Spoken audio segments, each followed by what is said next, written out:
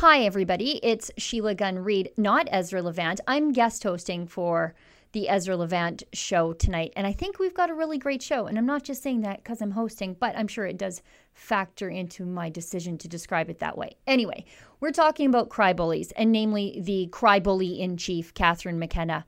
The Ottawa police, if you can believe it, they're investigating a hate crime at her constituency office because some vulgar crank showed up there and called one of her constituency workers the C word, which is not a nice thing to do, but a hate crime? Not so sure. Then our guest tonight is Robbie Picard from Oil and Gas Strong. Now, if you like listening to the show, and I'm sure you do, then you're going to love watching it. I got to tell you, Ezra has a face for TV. But to watch the show, you need to be a subscriber to Rebel News Plus. It's only $8 a month. I think it's worth every penny. It's cheaper than Netflix. Just go to rebelnews.com/subscribe to become a member today. And now please enjoy this free audio version of Ezra's show hosted by me.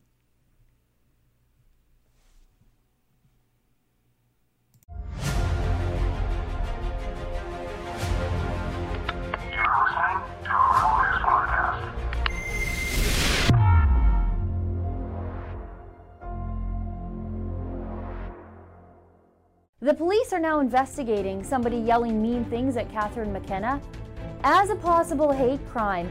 It's August 13th, 2020. I'm Sheila Gunn Reid, and you're watching The Ezra Levant Show. Why should others go to jail when you're the biggest carbon consumer I know? There's 8,500 customers here, and you won't give them an answer. The only thing I have to say to the government about why I publish it is because it's my bloody right to do so.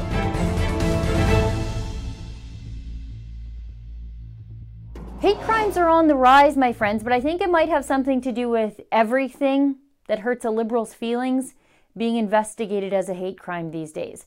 Just look at this from the CBC. The Ottawa Police Hate Crimes Unit is investigating after a man screamed obscenities outside Infrastructure and Communities Minister Catherine McKenna's constituency office last week. A 90-second video posted to social media over the weekend shows a man approaching the door of the Ottawa Centre MP's Catherine Street office around 10:30 a.m. Eastern Standard Time Thursday and ringing the bell. It appears the man recorded the video himself.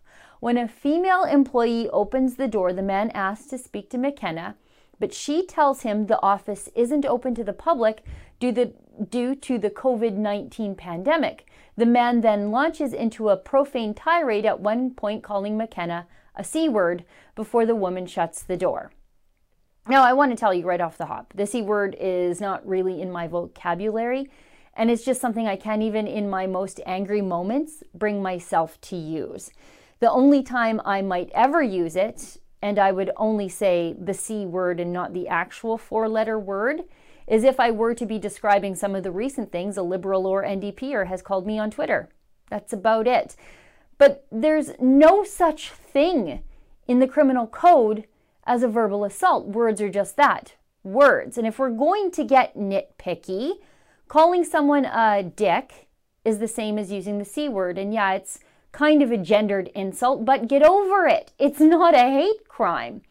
McKenna has called people deniers, using the language of Holocaust denial to describe people who are just simply skeptical that taxes may or may not change the weather.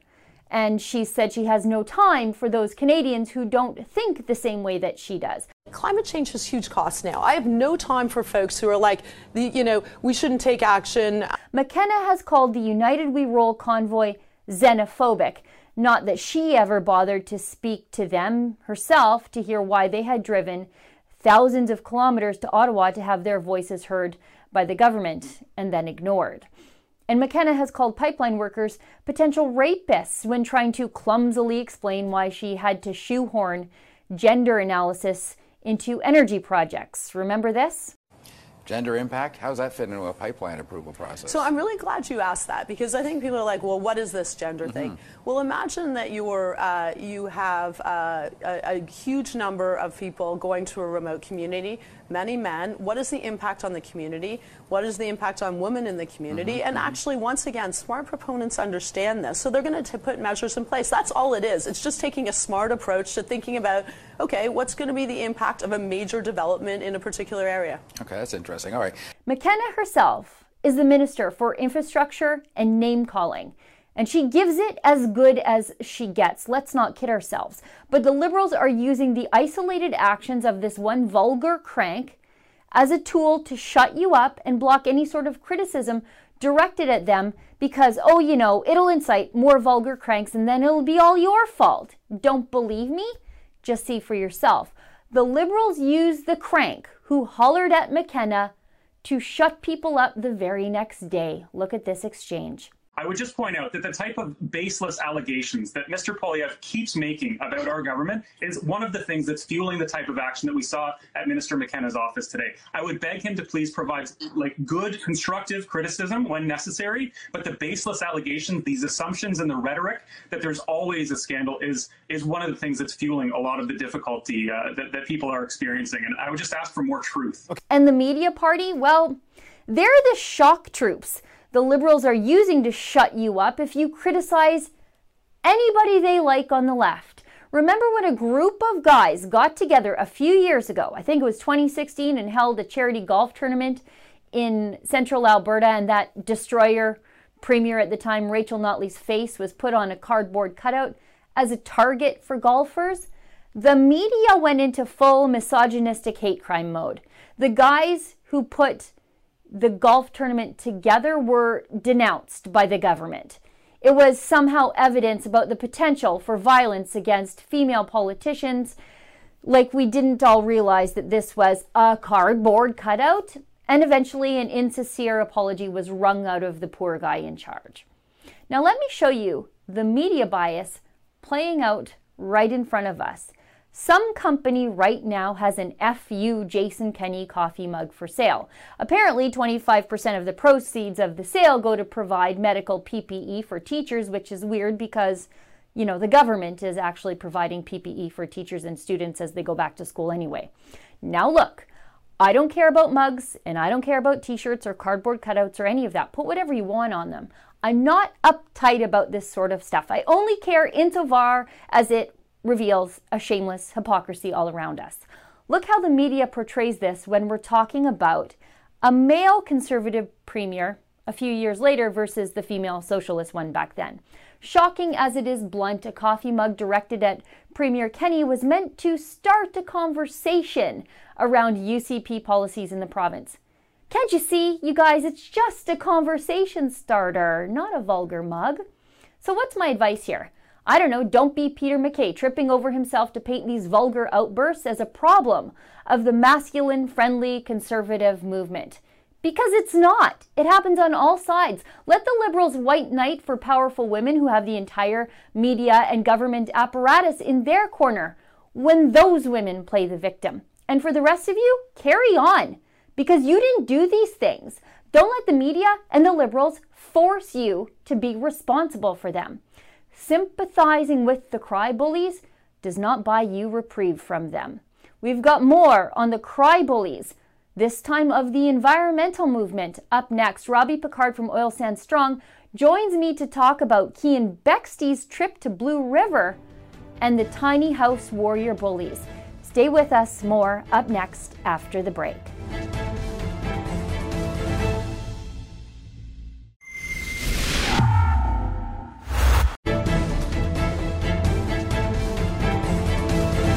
Joining me now from his home in Fort McMurray is Robbie Picard from Oil and Gas Strong. And I wanted to have Robbie on the show because long before we ever sent Keean to Blue River, and long before Blue River was so publicly complaining about the tiny house warriors infecting their community, the tiny house warriors were on your radar, and you were telling everybody who they are and what they're trying to do and what a bunch of hypocrites they are.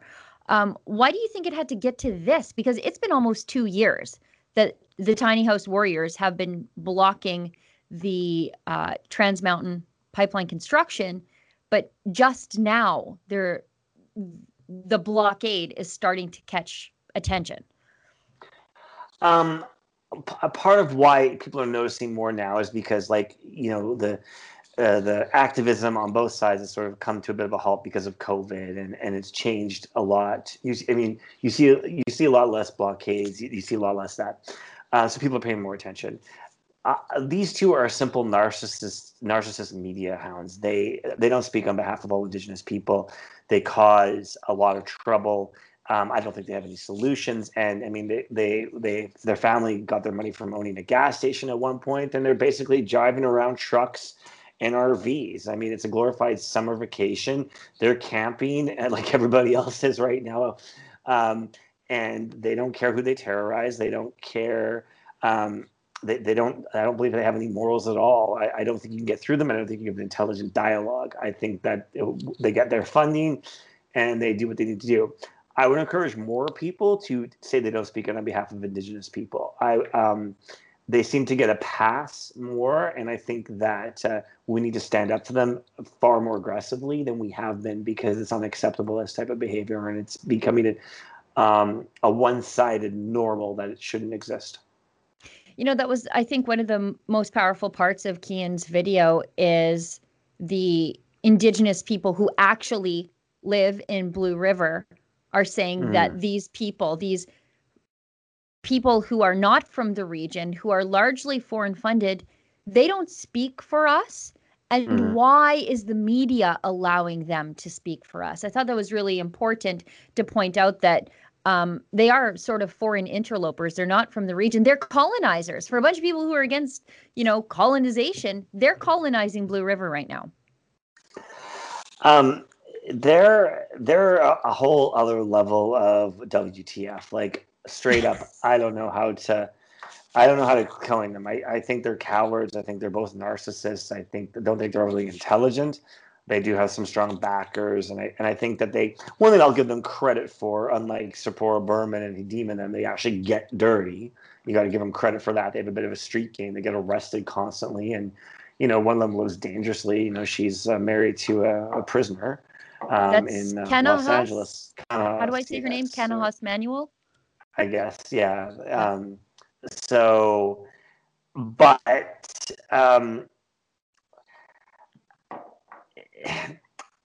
I think the patience of people right now with what we're dealing with between everything in the world right now, between the WE scandal and everything else, I think the patience is going away. Bottom line is we need the economy to recover when this COVID stuff is over and we get to new normal, which who knows how that's going to look.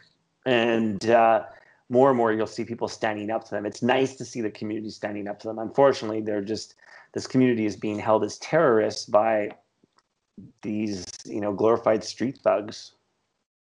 Yeah, and one thing Kian noted in his video was that the National Observer basically has a reporter embedded with the protesters. And yet that reporter does not, I mean, I think we know which way they lean. And there's no possible way that reporter is not seeing the things the community is seeing. What I mean is the community is saying, these crazy people are hobo squatting next to our nice community campground. And they're yelling at the people who are coming to our campground, to our community, about what a bunch of racists they are, what a bunch of rapists these young white boys are going to grow up to be. Why are these protesters getting a pass for this kind of behavior? Because it's not a one-size-fits-all. And unfortunately, it's not fair. So the fact that they're Indigenous, they seem to get a pass because, it seems to be, I don't know what the word is. I don't want to say politically correct. I guess they're loose term, like a social justice warriors, and it doesn't apply. Like it just doesn't apply. It's unfortunate. They seem to be able to get away with far more than anyone else. It's no different than the guy that just wore the Make America Great hat and sued the Wall Street Journal and CNN and all that. He was really, other than standing there, they all turned on him like it was his issue when it really wasn't. So it's no different. They're acting like those the people yelling those horrible things to those kids that were at the pro-life march in Washington, and they're getting away with it. It's no different. I think that we need to really put an uncomplicated, direct lens and articulate what they're doing on a higher level. It's hard, though. I mean, it's hard. It's hard because, you know, we all have lives, and they don't. They can. I mean, what a great life! You get tons of cash. You live in a tiny house, and you get to yell at people. What a great life! Juana House is an entrepreneur. She's a genius, actually. I thought she was kind of stupid, but the more I think about it, it's great. Like, we'll camp out. People will bring us free food all the time. I'll do a GoFundMe anytime I need cash, and then you know, and I can yell at people all day. Call them honky. And I mean, and she's a hypocrite because, as you point out, her family made their cash with gas stations. I don't know. Like, that's like, I don't know what level of screwed up she is. That's like, I mean, you could get us like a real thing to analyze it. But what is sad is actually I know quite a bit of her family and friends with her family here in Fort McMurray.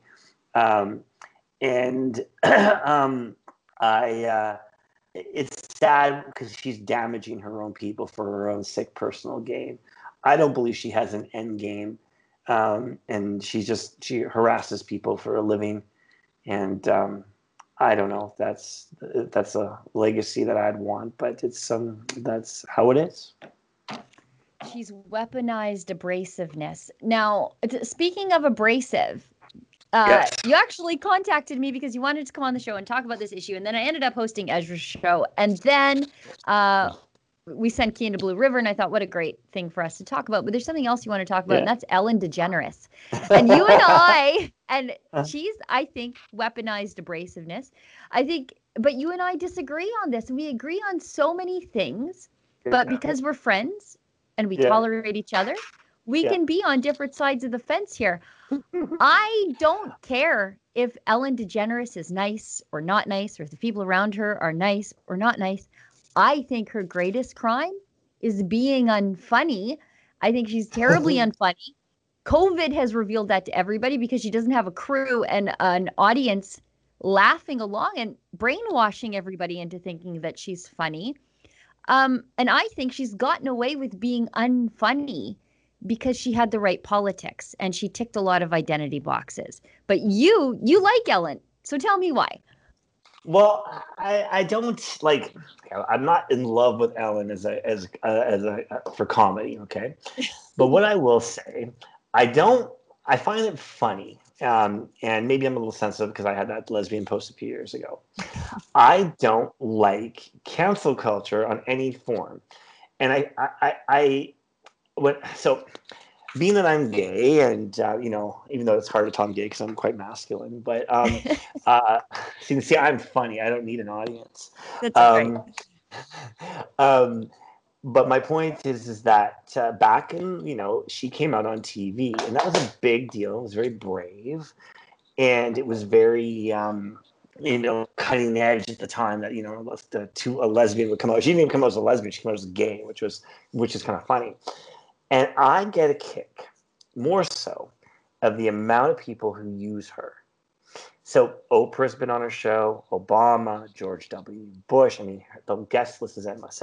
And yes, I will agree. She's not super funny, but, you know, like when she had Jane Fonda on there, and then she's never, ever, ever. And then I got to make a great meme pointing out that Jane Fonda got laid on a plane with Ted Turner on a private jet, which means Jane Fonda uses fossil fuels on a whole other level because you cannot have sex on a plane without fossil fuels. I'm just saying. So I got that from Ellen. So I owe Ellen credit for that, you know, for that meme that I made. But here's my point. I'm blown away by how no one defends her. I don't know if she was a horrible boss or not, and it's not my place to say, but people have choices, and she could have they could not work with her or go on her show.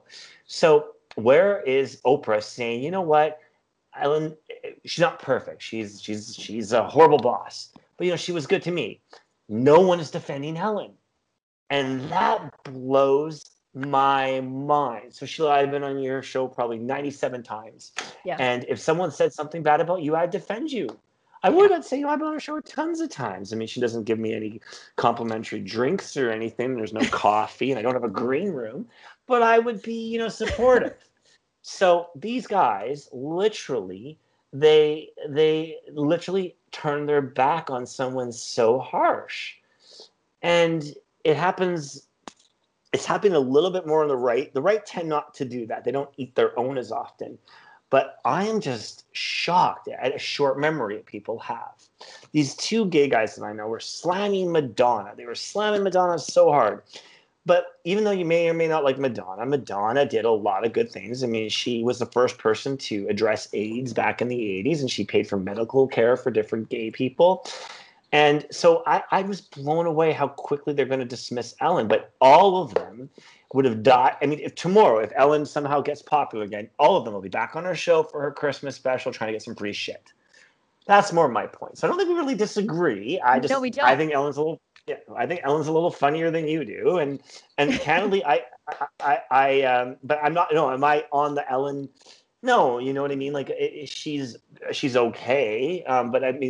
But I'm just blown away at this your own. And I'm shocked that how quickly they're going to cancel someone who, she provided millions of dollars in income for her network, jobs for all those people. Like her haters, she provided jobs. She provided a good income for people. So I'm not convinced that no one is perfect. No one is perfect, but everyone seems to try to act like they are, and then somehow they have some sort of moral high ground over everyone else. So I'm blown away. Where's President Obama saying, Ellen's not so bad. She had the first black presidential candidate and supported him. You know what I mean? Or where's Oprah saying Ellen had her dogs there. Although I think Ellen was a little mean to Oprah, because I watched that episode and then she made Oprah walk around with uncomfortable shoes quite far to her limo, and Oprah was a little disheveled from that.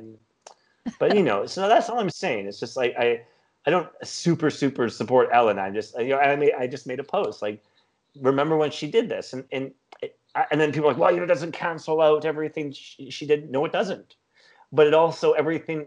So here's my point with this cancel culture: people are complex. There's no perfect person either way. So yeah, you know what? I thought maybe we disagreed, but we don't disagree. I do dislike the disloyalty also. And I think it's interesting that this entire industry of people who kept Harvey Weinstein's secrets are all of a sudden now roasting Ellen. Again, I think her biggest sin is being unfunny. And for that, she should have been canceled a long time ago. But yeah, to hear an entire industry who kept a sexual predator's secrets, including Oprah, by the way, basically hang Ellen out to dry seems a touch hypocritical to me. So yeah, you know what? Look at that. We had a discussion and we came to a meeting of the minds. Robbie, isn't that weird? I want to thank you for coming on the show. We'll have you back on again real soon. Take care of yourself. It's always a pleasure. Okay. Do you want me to dance or something to close? No. Please don't. Okay, bye. Stay with us. More up next after the break.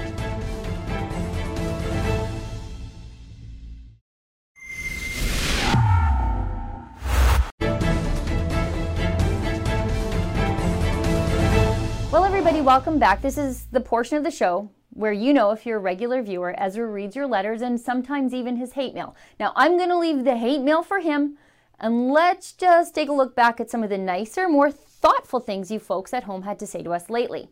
On my Wednesday night show, The Gun Show, I spoke with Michelle Sterling from Friends of Science about how parents are infecting their own children with unwarranted climate anxiety. On that show, Bruce writes, I'll call myself a climate realist from now on. It sums up what's going on around us. I remember hearing about the population bomb and degradation of the climate 50 years ago, but we're all still here and there's no worldwide famine. The Southwest United States is still habitable. Alberta didn't become a desert in 2010. The maritime provinces haven't been eroded away either. These climate alarmists can go jump in the nearest cooling lake. Bruce, I'm starting to lose track of the number of times we were all supposed to be dead already from lack of food, from overcrowding, from acid rain, the hole in the ozone layer, the nuclear holocaust, and New York, as you'll recall, was supposed to be underwater because of rising sea levels long before their governor mismanaged the coronavirus pandemic that was also supposed to kill us all. On some level, I pity people who are so easily prone to hysteria and panic, because it's got to be a tough way to go through life. Andrea Humphrey's interview with Derek Sloan, Colin writes, I'm a PPC supporter, but if Sloan wins, then the Conservative Party of Canada will get my vote again. You know, Colin, I did ask Derek Sloan about that very issue at the debate hosted by the Independent Press Gallery. Because, as we all know, there's been a lot of bad blood between the two parties. And most of that is based on how the Conservative Party went out of their way to treat the PPC. And Sloan did assure me that he would try to be ecumenical and reach out and welcome those longtime Conservatives, let's be honest, back into the fold. And he was the only one who has said anything like that in this race. On Keean's video about how Calgary's Mayor Naheed Nenshi is paying anti-white radicals to paint over a beloved city mural, and you can see the full story at savethemural.com, Michelle writes, pick another wall. It shouldn't be that hard. There are a lot of empty downtown office buildings. Shame on the mayor for picking a wall that's already taken and represents a beacon of hope and peace for everyone. Michelle, exactly. Calgary's a big city of way over 1 million people. Surely there's another wall out there that the mayor wants to waste money paying an activist to scribble on, I guess. Well, everybody, that's the show for tonight. Thank you, everybody in the Toronto studio, for making the magic happen as I record this from my home studio here in Alberta. And thank all of you so much for tuning in. Ezra should be back in the big chair next week. And since it's Ezra's show and not mine, I'll say his tagline, stay safe and keep fighting for freedom.